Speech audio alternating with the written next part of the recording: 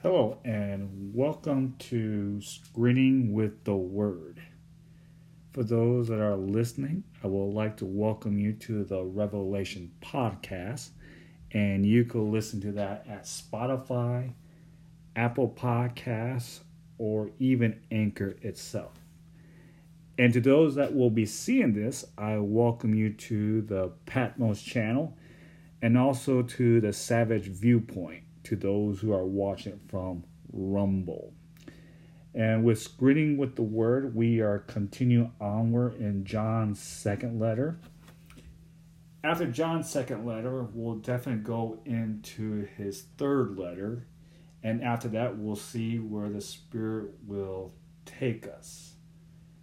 And today, we will continue onward in 2 John chapter 1, verse 5.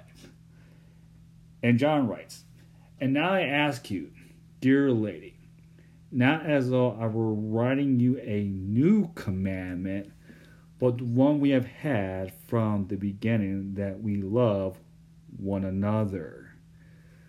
To see what they had from the beginning, from John chapter 1, verse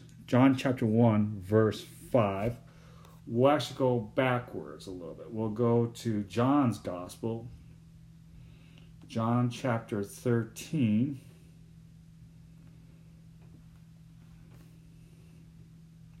And we will go in at verses 34 and 35. And this is the upper room. This was the room that Jesus and his apostles were in on the night before Jesus' crucifixion. Jesus tells them, "A new commandment I give to you, that you love one another just as I have loved you. You also are to love one another. By this, all people will know that you are my disciples, if you have love for one another."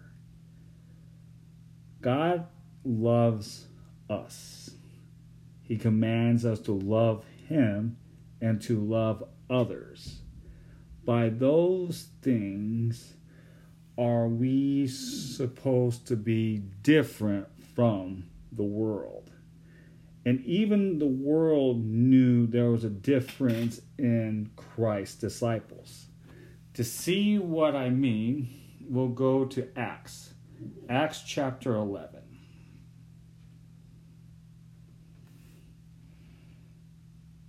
Acts chapter 11, church in Antioch.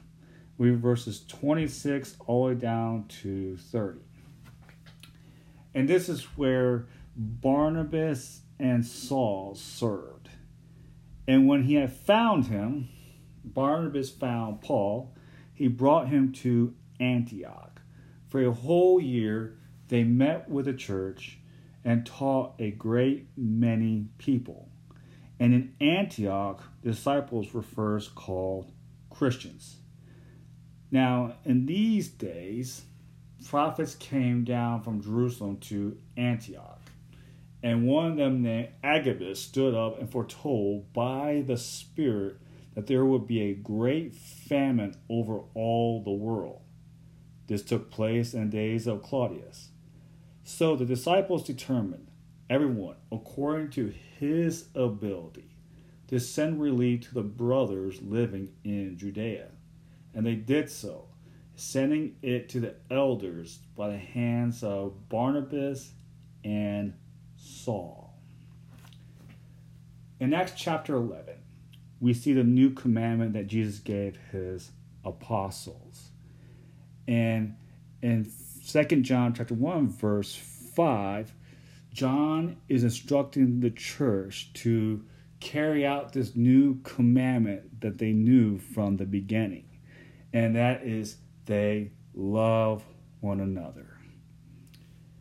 And to reiterate that even more, let's go to John's Gospel again. John chapter 15.